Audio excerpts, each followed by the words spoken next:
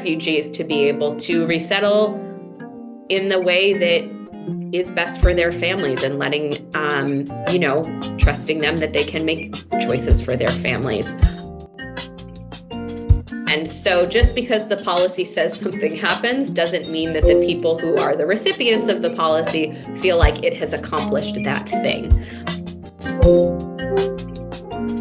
Welcome back to another episode of Seeking Refuge. This is Emily Jensen and Sanvi Samani, and we are here with Dr. Molly Fee, a postdoctoral fellow at Oxford's Nuffield College, to discuss her research.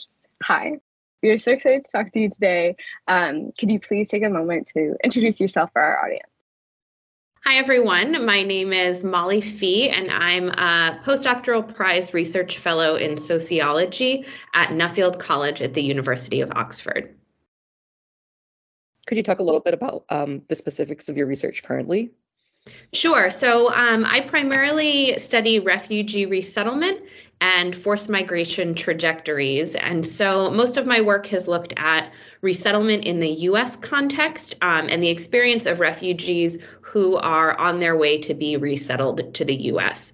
And I use ethnographic methods to look at the experience of resettlement from the perspective of arriving refugees, and also looking at how the service providers who are tasked with doing the work of resettlement work within the structural and financial constraints that are put on them to do the work of resettlement.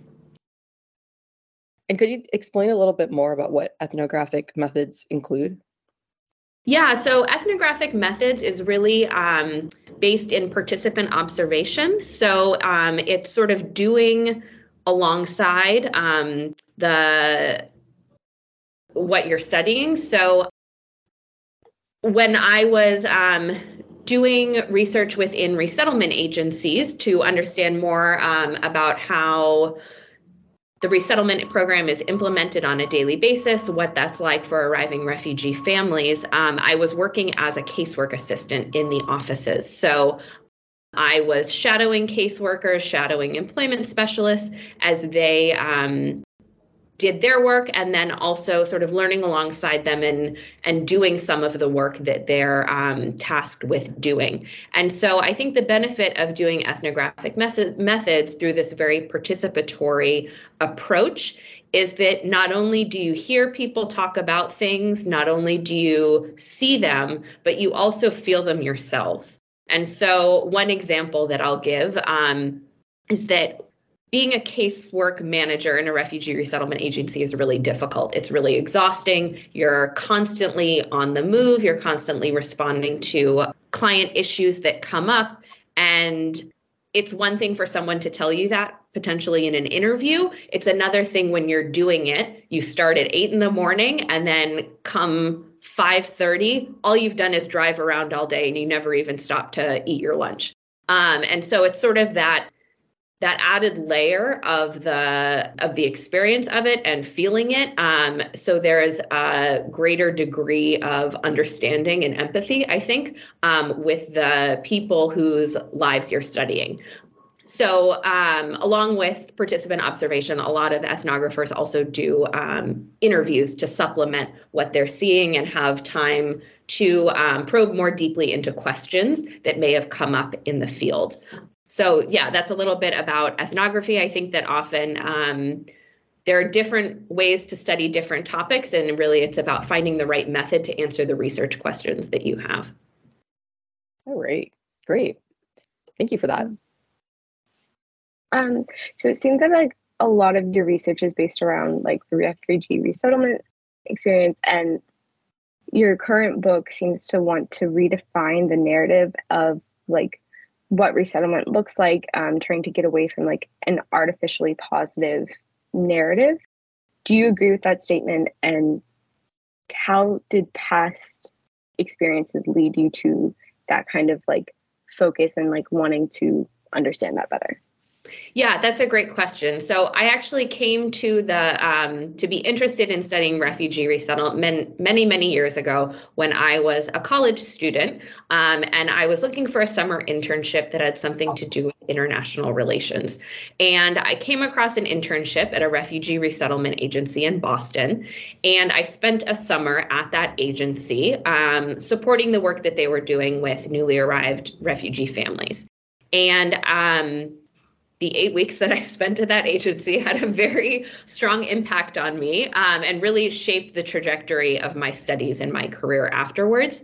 And I think what struck me the most, and really stayed with me, was the various moments of shock and disappointment that come with resettlement. And I think that resettlement is a very important tool of humanitarian protection. It is often life-saving, and it's something that I think we should continue to do and do more of. But I don't think we can ignore how difficult it is to be resettled and how difficult that experience is.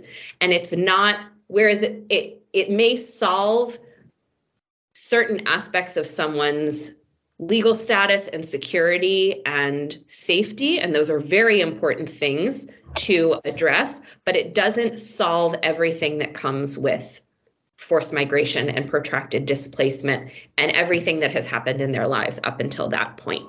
So there's been a lot that's been written about sort of the shortcomings of U.S. resettlement, whether it's looking at the disappointment that comes with employment and career trajectories when refugees arrive, the quality of housing that refugees are initially put into, and many of the aspects of rebuilding life in a new country. And so what I'm hoping to do with my book that I'm working on is really reframe resettlement as another displacement for refugees. And I'm hoping that through this displacement framing, it brings to life all of the contradictions and challenges that come with resettlement. Yes, it's a very important thing. Yes, it's a wanted migration, but there's also a lot of uprooting that comes with resettlement as well. And I think it's important to acknowledge that. And then also, just for kind of the audience, I wanted to add a statistic from one of your papers. So there, less than 1% of refugees are ever resettled. So just to kind of put that in perspective with when you say let's do more resettlement, right? Less than 1%. Yeah, and I think it's a really important statistic that's often used to say that anyone who gets resettled should feel lucky that they were among the 1%, right? That it's a very rare thing to get resettled, and they should just be happy that they were one of the few who got resettled. And I think that that's sort of a cop-out, because it means that it lets us get away with doing it in a manner that's not fully addressing all of the needs of the people who are arriving. Right. Okay, so my next question is also like specifically about one of your articles. It's talking about the temporary stay in Vienna. And so that was, it was one of the places where people were kind of stayed in between during the process of resettling to America. And so one of my questions I had about it is that you talk quite a bit about like the negatives of having this waiting space in between resettlement. And so some of the things you mentioned are like the inability to work or to go to school during that time, anxiety due to the length of the stay, as well as the fact that there is a very like strong lack of information. So you're not really told like how much longer is left in the process or what's going on. And also like during that, there's, I think you called it cultural orientation, but a really purposeful narrative of reestablishing America as like not just being a land of dreams where things you want can come true. But I wanted to ask if you had seen or discussed any positives that come out of this experience. About the time that they're waiting? Yes.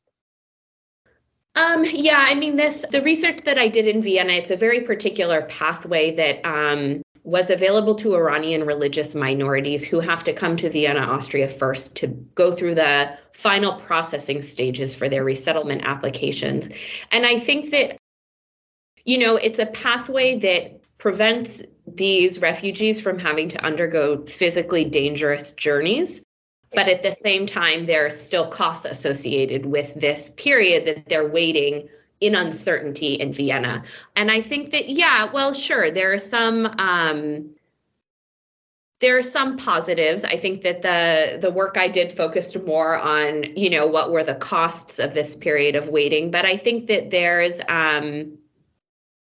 relief that these people feel that finally they're out of a constant state of religious persecution, that they finally have made it out and can sort of take that sigh of relief. There's also, I think, some people were engaged in community building. They spent a lot of time with the other families that were awaiting resettlement. People felt more comfortable practicing their religion in a more organized, free way, in a way that they couldn't when they were living in Iran. So I think that, yes, it was like they were getting tastes of it, but they weren't able to fully enjoy the fact that they had managed to leave, because there was still this question mark about how long the process would take and if they would get approved for resettlement in the US. And if they didn't get approved, there were pretty dire consequences for them. So I think that it sort of was this hopeful but not quite there yet period. And it was hard for people to get out of that headspace of being so concerned with the outcome of their applications. There were a lot of people I talked to who were partway through university degrees, and they said, I know I should be using this time to finish writing my master's thesis, but I just can't focus because I'm so concerned with the status of my application. Or I know I should be using this time to improve my English, but it's just I can't do anything really but think about the process. So I think that, once people arrived in the US and their applications had been successful, they were able to sort of look back on that time in Vienna with a somewhat rosier glasses than when they were in it, and in sort of that anxiety-producing waiting. All right, that makes sense. So our next question also has to do with a specific quote, but I think Emily's gonna read it for you. Yeah. Yes. So it says, the refugee experience is characterized by waiting for the war to end, waiting for aid, waiting for resettlement, and waiting to hear from or join loved ones. This state of limbo is an intrinsic byproduct of the international refugee assistance regime, the consequences of which are exacerbated when countries like the US abruptly curtail their resettlement program. The question I had to this is relating to that concept of waiting, right? So if we think of waiting as being this almost like atemporal space where it kind of exists outside of the way time usually runs, some of the questions I had were, one is, how does forcing refugees into that atemporal space affect transition in their destination country? Yeah, that's a great question. And I think it's a really important thing to think about. We often, when we hear stories in the news about resettlement, when we, think about the process of refugee resettlement, it always starts the moment a family lands in the US. And that kind of ignores everything that's happened in their life up until that moment. And when people arrive in the US, they bring with them everything that's happened to them before. And I think that these moments of waiting that are part of displacement, particularly when you're applying for resettlement, it just reminds you over and over again that you don't have control over the outcome of what happens next in your life. You don't have control over when something happens. You don't have control over if something happens. And other people, other governments are making decisions that are so consequential to your future. And so I think it's this constant reminder of people's powerlessness, and they're being told that they're powerless. And that's a really difficult thing to have happen to you over and over again. And so when people arrive in the US, I think there's a lot of hope that will finally change, that they'll finally be able to take control over their lives. And unfortunately, a lot of the ways that the U.S. resettlement program structures its service provision in a very short amount of time when refugees arrive is that there are certain core services that need to happen according to a certain timeline and in a certain way. And so once again, people are being told what they have to do, where they should be working, when they have to do this. And there's, again, this feeling of being at the whim of other people's schedules, decisions, preferences. And I think that it can be really hard and really disappointing for people who are very ready to take control over their lives and build their lives in the way they've been waiting to do for a really long time. What would you say that we could do as a global society to restructure that experience so the negatives are minimized and the positives are maximized? Yeah, I think that finding ways to allow for more choice and preference in the resettlement process would be really important. I know there are pilot programs going on right now, particularly with the rollout of private refugee sponsorship in the US, where refugees are able to rank destination choices so that there is a bit more control over where people end up. Typically, for refugees who are arriving in the US without prior family connections, their destination is chosen for them. And sometimes they're told at the last minute where they'll be going. Sometimes the destination is switched at the last minute. So it really sort of reminds them again that they're not, their destiny is just kind of a pin on a map that can be moved around at any moment. So I think that finding ways to acknowledge and allow for preference and choice would go a really long way in helping refugees feel like they are also in control of their own lives. And so our next question is kind of asking if you think there are any calls to action that you would like to share with the audience or with us, anything that you think that we as global citizens or citizens of a global society can do to work on bettering that experience. Yeah, I mean, I think that once again, with private sponsorship starting to become more common in the US, I think there is a tendency for people to have a lot of goodwill that can sometimes be a bit overpowering. And so really to leave space for, people who arrive through the resettlement program have already made it this far. They, for the most part, are very capable people who know what they want in their lives. And so I think that sometimes at the beginning, yes, they need a little bit of support to know how to get set up, but to really let people regain control of their own lives in a meaningful way and not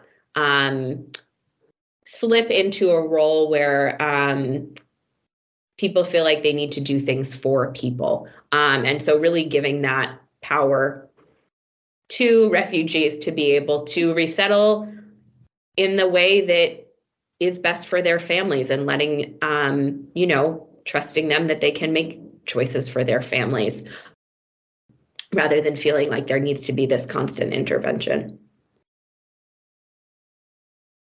Very good point. Thank you for bringing that up. Okay, so my next question goes back to more of the ethnographic methods. So in one of the classes I'm taking right now, we had this quote that I wanted to share. And so it's by Taru and Lalita. And so the quote is that when you do things in, if you create media without working on understanding the confusions or the misunderstandings, you will, quote, will not merely reproduce the confusions, but compound them. And so my question is that if you didn't have direct contact or interviews with the population you study, what misunderstandings do you think you would compound? Yeah, that's a fantastic point. I think that a lot of what I found through participant observation is that when policies are implemented, there's a lot of unintended consequences. And I think that people, when things don't go the way that people expect them to go, they try and justify why things happen that way. And come up with a reason, an explanation for why this has happened the way it has. And often that's not fully based on the reality, and it's the result of these unintended consequences of sort of larger scale policy decisions. So one example is that refugees who are arriving through the resettlement program, for the most part, know that there's a certain amount of money that's allocated to each arriving refugee when they come to the US. And this money it's a little bit over $1,000 per arriving refugee. And this money in the past has been used somewhat differently by different resettlement agencies in different cities based on how it seemed to work best for them to use this money. So in some cases, a lot of the money went directly into the hands of the arriving refugees. In other cases, it was used as a budget by the resettlement agencies to take care of the initial housing, furniture, household good needs, and rent for the family. So less of it actually went into the hands of the arriving refugee. In more recent years, the US government has tried to standardize this a bit more. And there are reasons why they do that, because they want the money to be used in particular ways, and they don't want any of it to go to things that aren't for initial setup costs. As a result, less of it has gone into the hands of the arriving refugees. And so there's a lot of mistrust that builds because people have expectations. They've been told there will be a certain amount of money that they get when they arrive.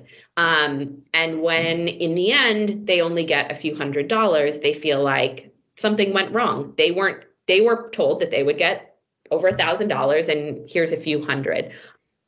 And that's because the resettlement agencies are doing things like putting down payments on future months of rent,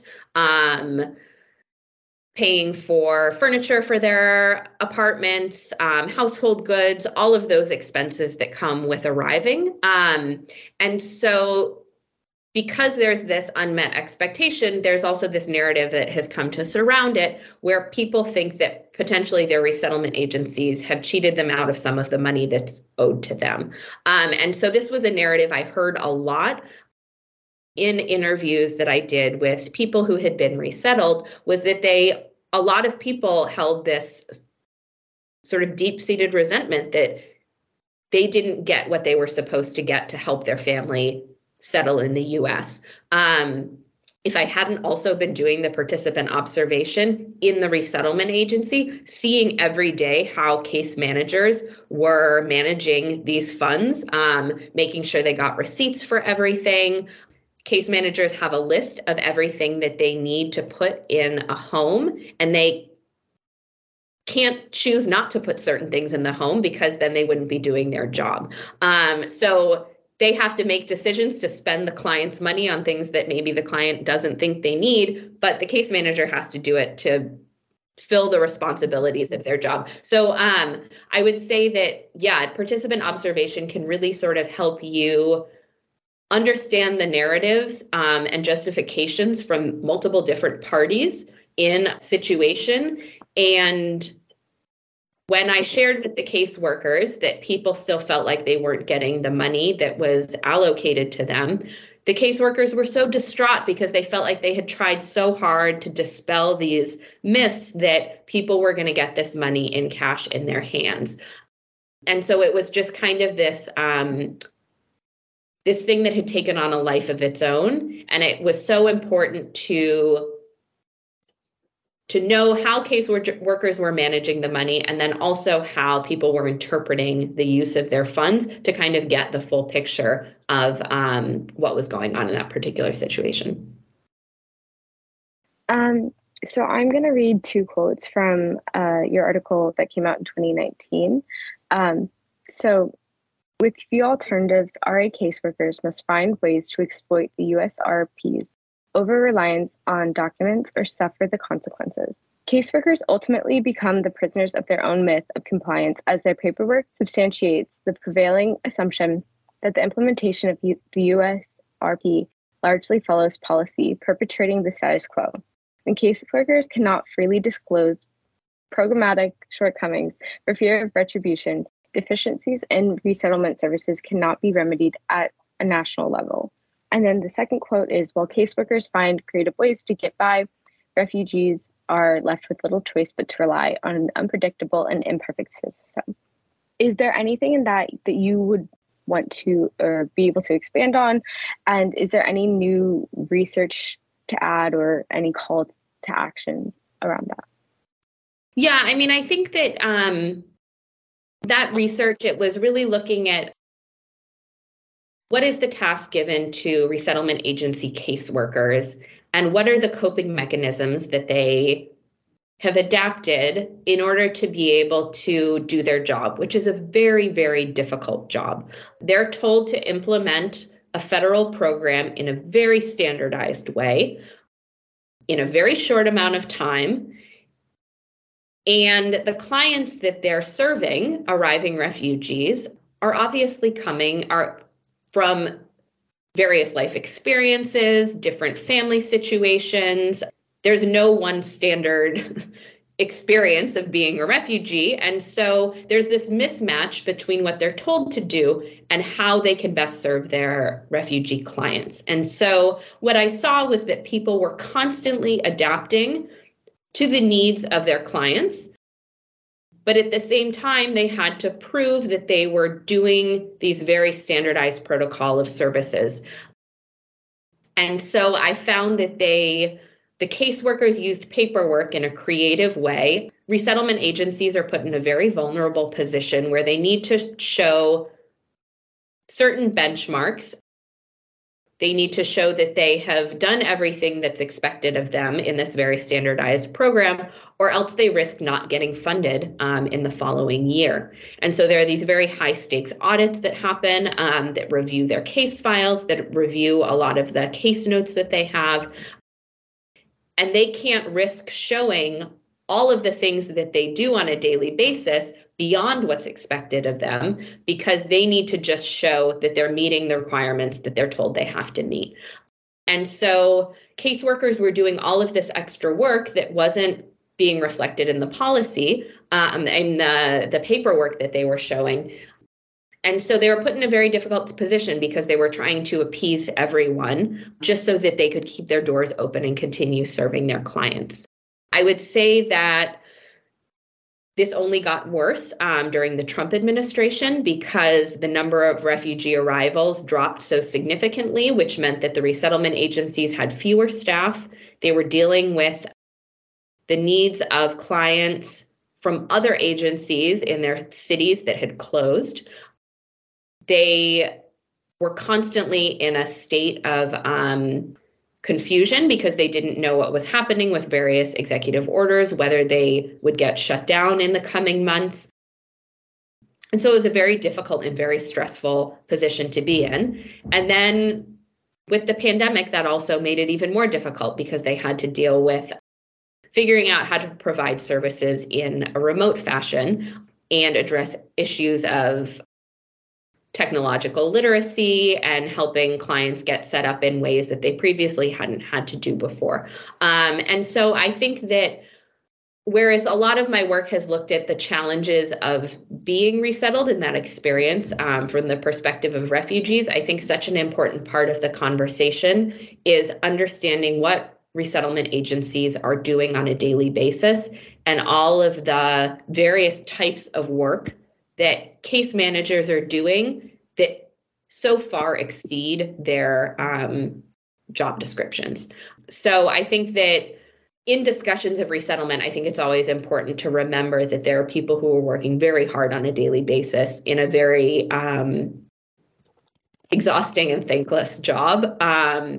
And often they're the ones who sort of get the finger pointed at them as the point of blame when things don't go well, whether it's in, local communities where people aren't happy with the way resettlement has been done. A lot of times they're the ones who get blamed. When refugees are dissatisfied with their resettlement experience, oftentimes resettlement agencies are the ones who get blamed. So it's a difficult role to be in, but people wouldn't do the job if they didn't feel so passionately about supporting the program. So All right. Another quote question. So the quote starts, refugee histories and dreams of escaping persecution in search of religious freedom are central to American mythology and the power of the, quote, American dream, end quote. By the same token, America's global standing was built on the backs of forced migrants, end quote.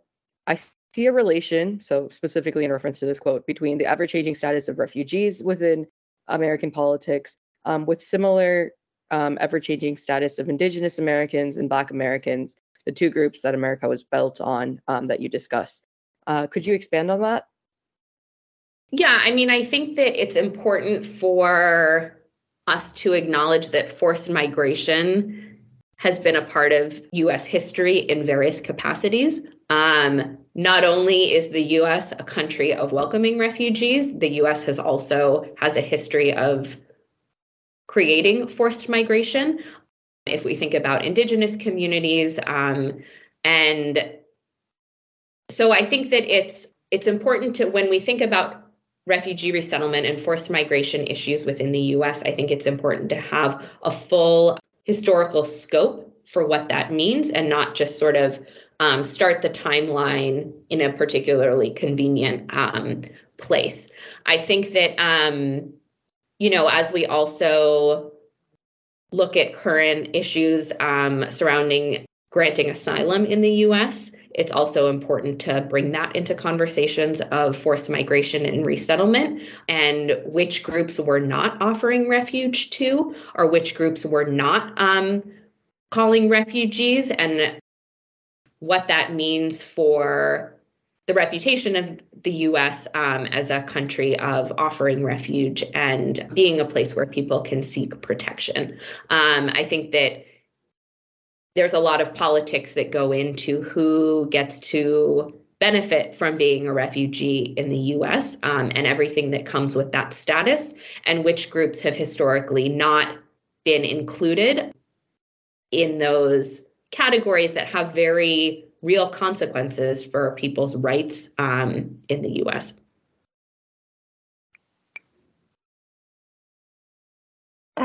So my next question is kind of relating some of your earlier work that I saw to what you're doing now. So a lot of that work was revolving around the importance and the role of language.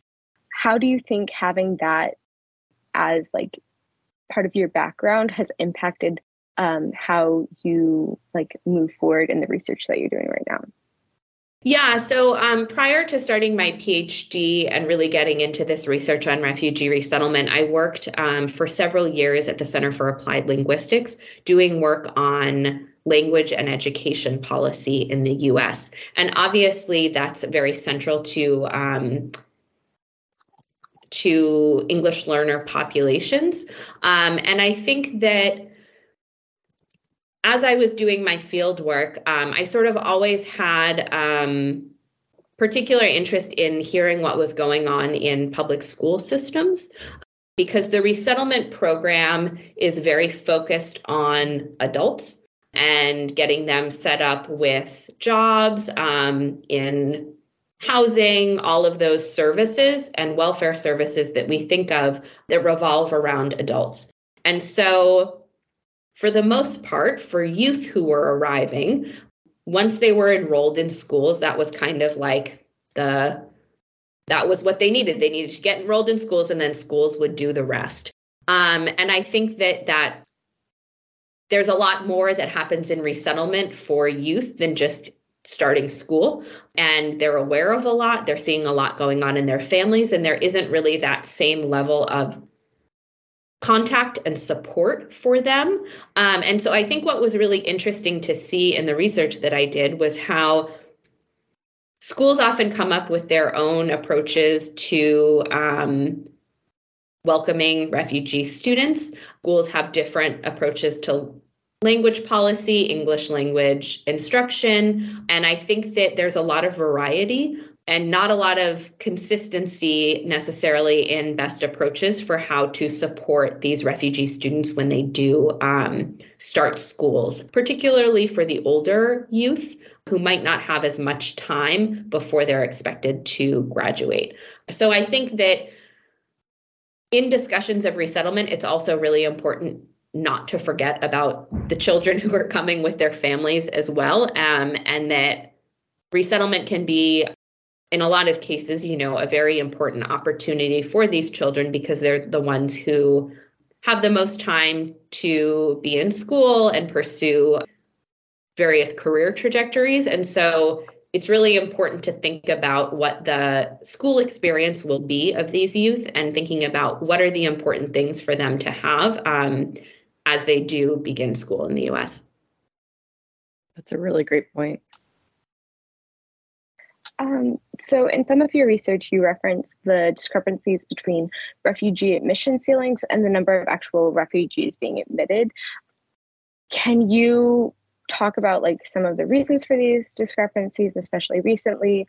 Or could you discuss how having the cap decrease affects refugee admissions, but also the length of the process?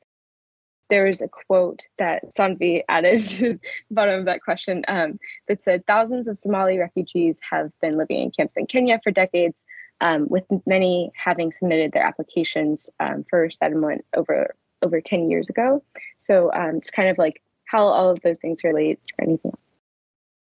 Yeah, I mean, I think that especially in the last few days, the Biden administration just released that the annual cap for the coming fiscal year will again be 125,000 refugees. And that's great, but it's not a guarantee that that many refugees will arrive. And I think oftentimes when there is this annual announcement of what the cap will be, there's an assumption that that means that that many refugees are going to come in a given year. And there are so many factors that shape how many arrivals actually happen. A lot of those are due to bureaucratic processes that can often take a really long time. Refugees who are resettled go through such a rigorous application process that involves so many layers of reviews and security checks and health checks and medical screenings. These all involve various government agencies and they take a really long time.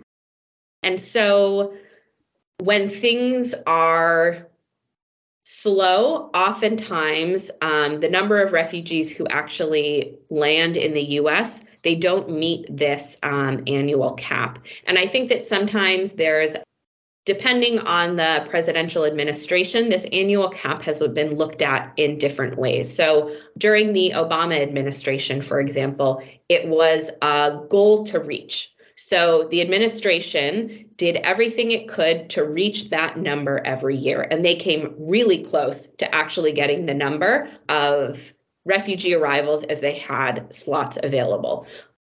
During the Trump administration, there was a rhetorical shift where all of a sudden it became a limit not to exceed. And so it's a different way of looking at the cap. It's not, we have these spaces that we need to use before we move on to the next year. Instead, it was, we don't want to get more than this many refugees. And so there were a lot of procedural delays. There were obviously the travel bans that got in the way of reaching that annual ceiling.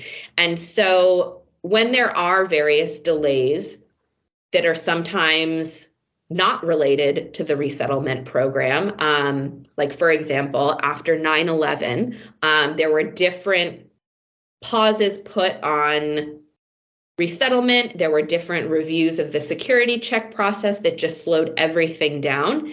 And if you look at the annual arrivals around that time, there was a huge drop. And so there was a huge gap between the number of refugees who were arriving and the potential number of refugees who could have arrived that year. The same thing happened as a result of the travel ban. The same thing happened during the pandemic.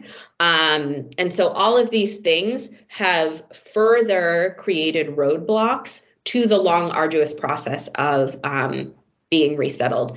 And so one of the consequences for refugees who are waiting, who are already in the pipeline at some point in their application, is that some of these various checks that they undergo have expirations on them, like their medical screening. And so if someone is waiting for years for their resettlement application process to go through at the final stages, their medical screening keeps expiring. And so they have to keep doing it again. And then they wait even longer, and then it expires again. And so it just adds these further delays to a very long delayed process anyway. And so it just creates more uncertainty. It creates a lot more fear and false hope for the refugees who are waiting.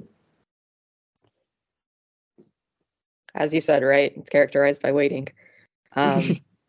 So next question, was there any one interview or interaction that changed your methodology or the outlook on your research, or that was especially impactful for you?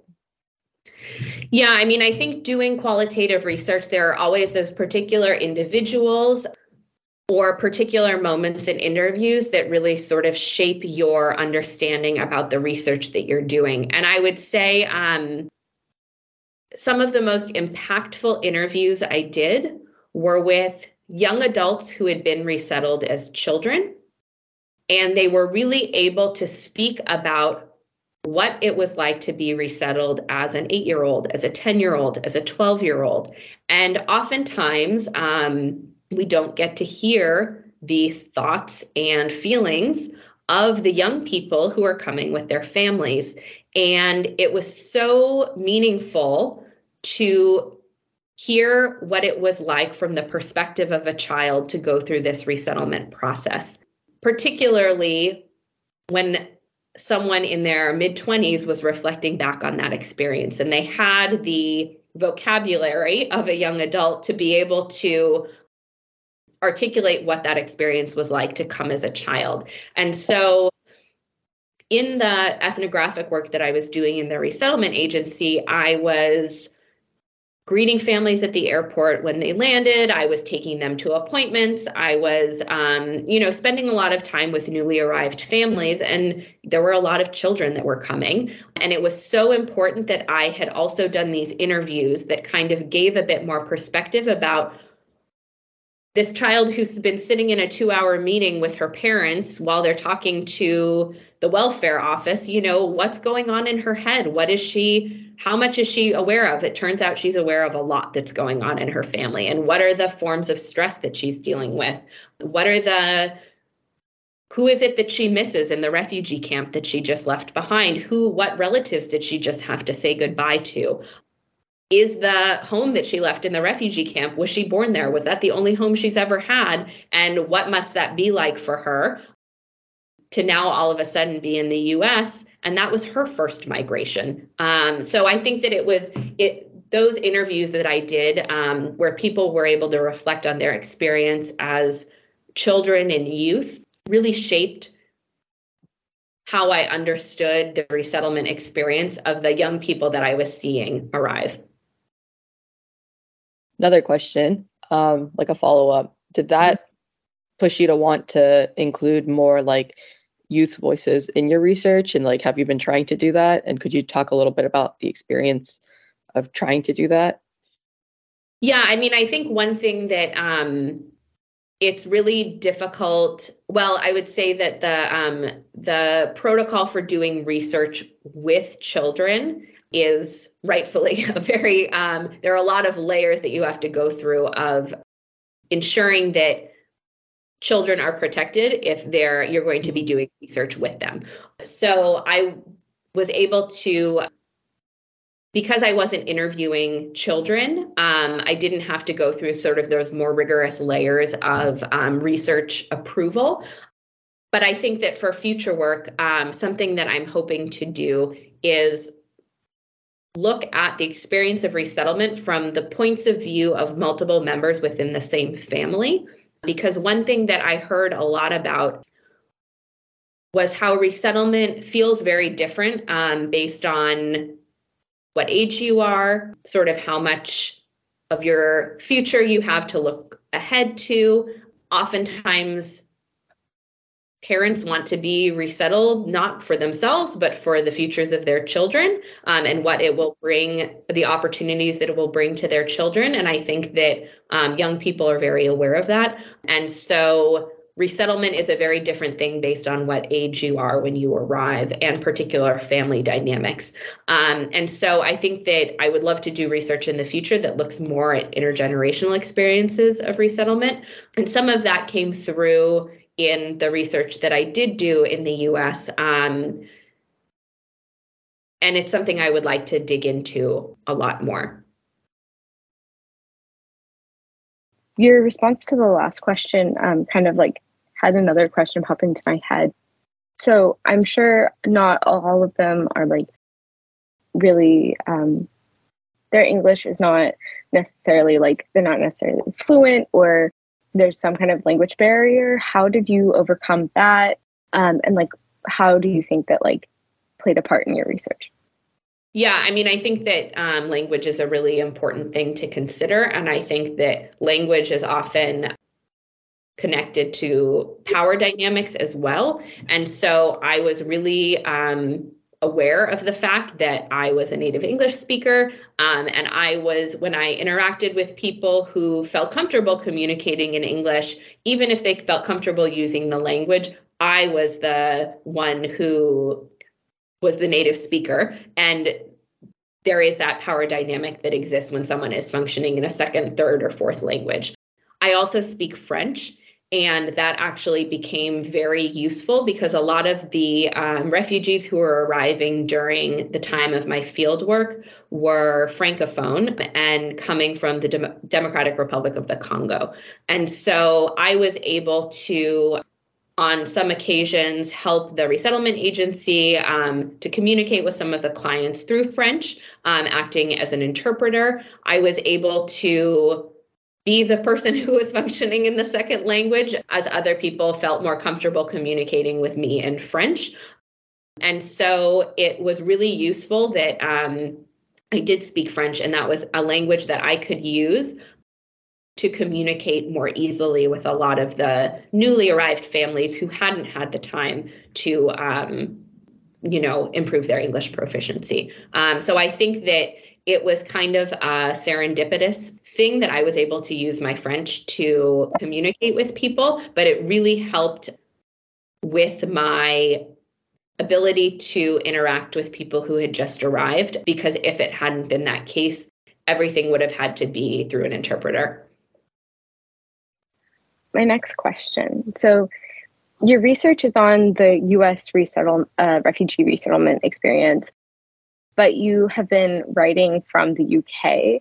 Do you think that that kind of like distance has had an impact on like how you're viewing and understanding like what's happening, or even just like being surrounded by a different set of politics of like how is that impacting how you're understanding what's happening in the US?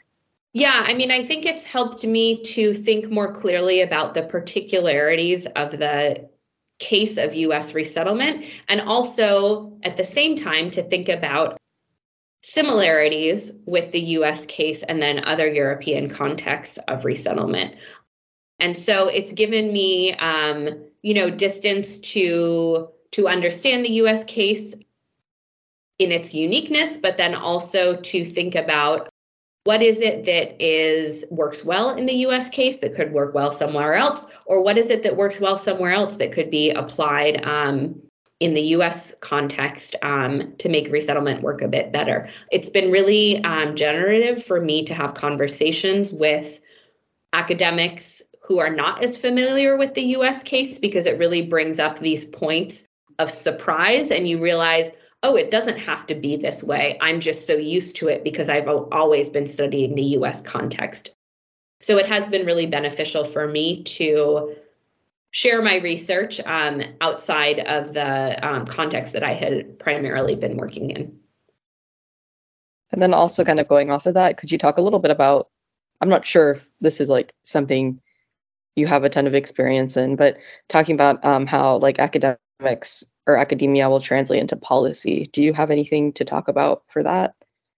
Yeah, I mean, I think that as an academic, I have the privilege of having a bit of distance to spend my time thinking and writing and engaging with other people who are interested in similar topics. To me, though, that work has much greater value if it can be relevant to people's lives. And so I have always tried to engage in sharing my work with policymakers, with practitioners. Recently, over the summer, I had the privilege of participating in a conference that brought together academics, policymakers, and practitioners who work in the space of refugee resettlement in the US. And it was this really wonderful environment where everyone was presenting, everyone was sharing, and you really got these different perspectives of the priorities and constraints that everyone is operating under. So I think that academic work comes out very slowly. And I think that's one of the frustrating things when you do really care about the policies that you're talking about, is that the things you saw that you really want to say something about might not come out to the world until 2 or 3 or 4 years later. But I think there are other ways to engage in policy, whether it's things like writing op-eds, come out a bit more quickly, presenting work at conferences, participating in workshops, things like that. And that's something that's always been very important to me, because I care very deeply about the people who are doing the work and who are being resettled in the US. And I also feel like in my research, I have learned so much from the people that I've met that I really want to also convey their expertise and all of the things that they have shared with me that I think are so important to understanding resettlement. And I want to make sure that that is shared more broadly as well. Yeah, I love that point about, sharing the expertise of someone who we often don't think about as being experts of their own experience. I absolutely love that. Okay, so I think we have 2 more questions left. So what is one thing that you want our audience to know about, or a common misunderstanding that you would like to correct? That's a great question. Well, I think that maybe one thing that I've been thinking a lot in the framing of my book that I'm working on is that just because the resettlement program has a very standardized system of incorporation doesn't mean that by the end of the program, refugees necessarily feel incorporated. And so just because the policy says something happens doesn't mean that the people who are the recipients of the policy feel like it has accomplished that thing. And I think that there are so many other dimensions to feeling a sense of belonging, feeling like they have a home, feeling like they're part of a community. And there are also a lot of things that are inherent in the experience of forced migration that resettlement can't resolve, like loved ones who may not have been able to travel with them, people who are still in situations of extreme vulnerability and precarity in refugee camps or urban areas who did not get resettled with the family who arrived. And so there are so many other dimensions to resettlement.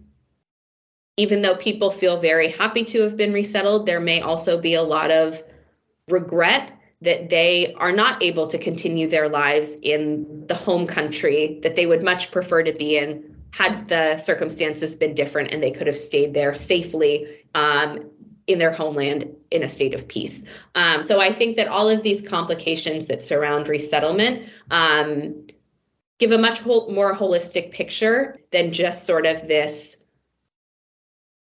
3-month to 8-month window that the policy says is when resettlement happens, because resettlement really is a much more dynamic, longer term process. All right. Thank you for that. And so I think our last question is, once again, since this is kind of more of an episode about academia and literature, so do you have any tips or anything you'd like to share about getting into research relating to migration studies, or anything else related to like the academic aspect of our conversation today. Yeah, I mean, I think that, as I mentioned at the beginning of our conversation, I first became interested in it, sort of seeing it firsthand and really having all of these questions that were left in my head about why does resettlement this way? Why are people doing things like this? Why did this person feel this way?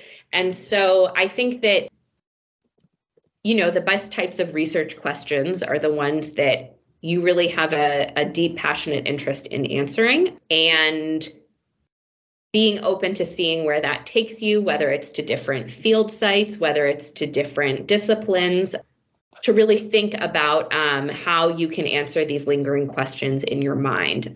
I think that another thing that I have benefited from tremendously that's kind of outside of academia is I really enjoy reading memoirs that have been written by authors who have experiences of displacement. And I think it's something that's really shaped my understanding about different individual perspectives of what that experience might mean and all of the complications that come with forced migration.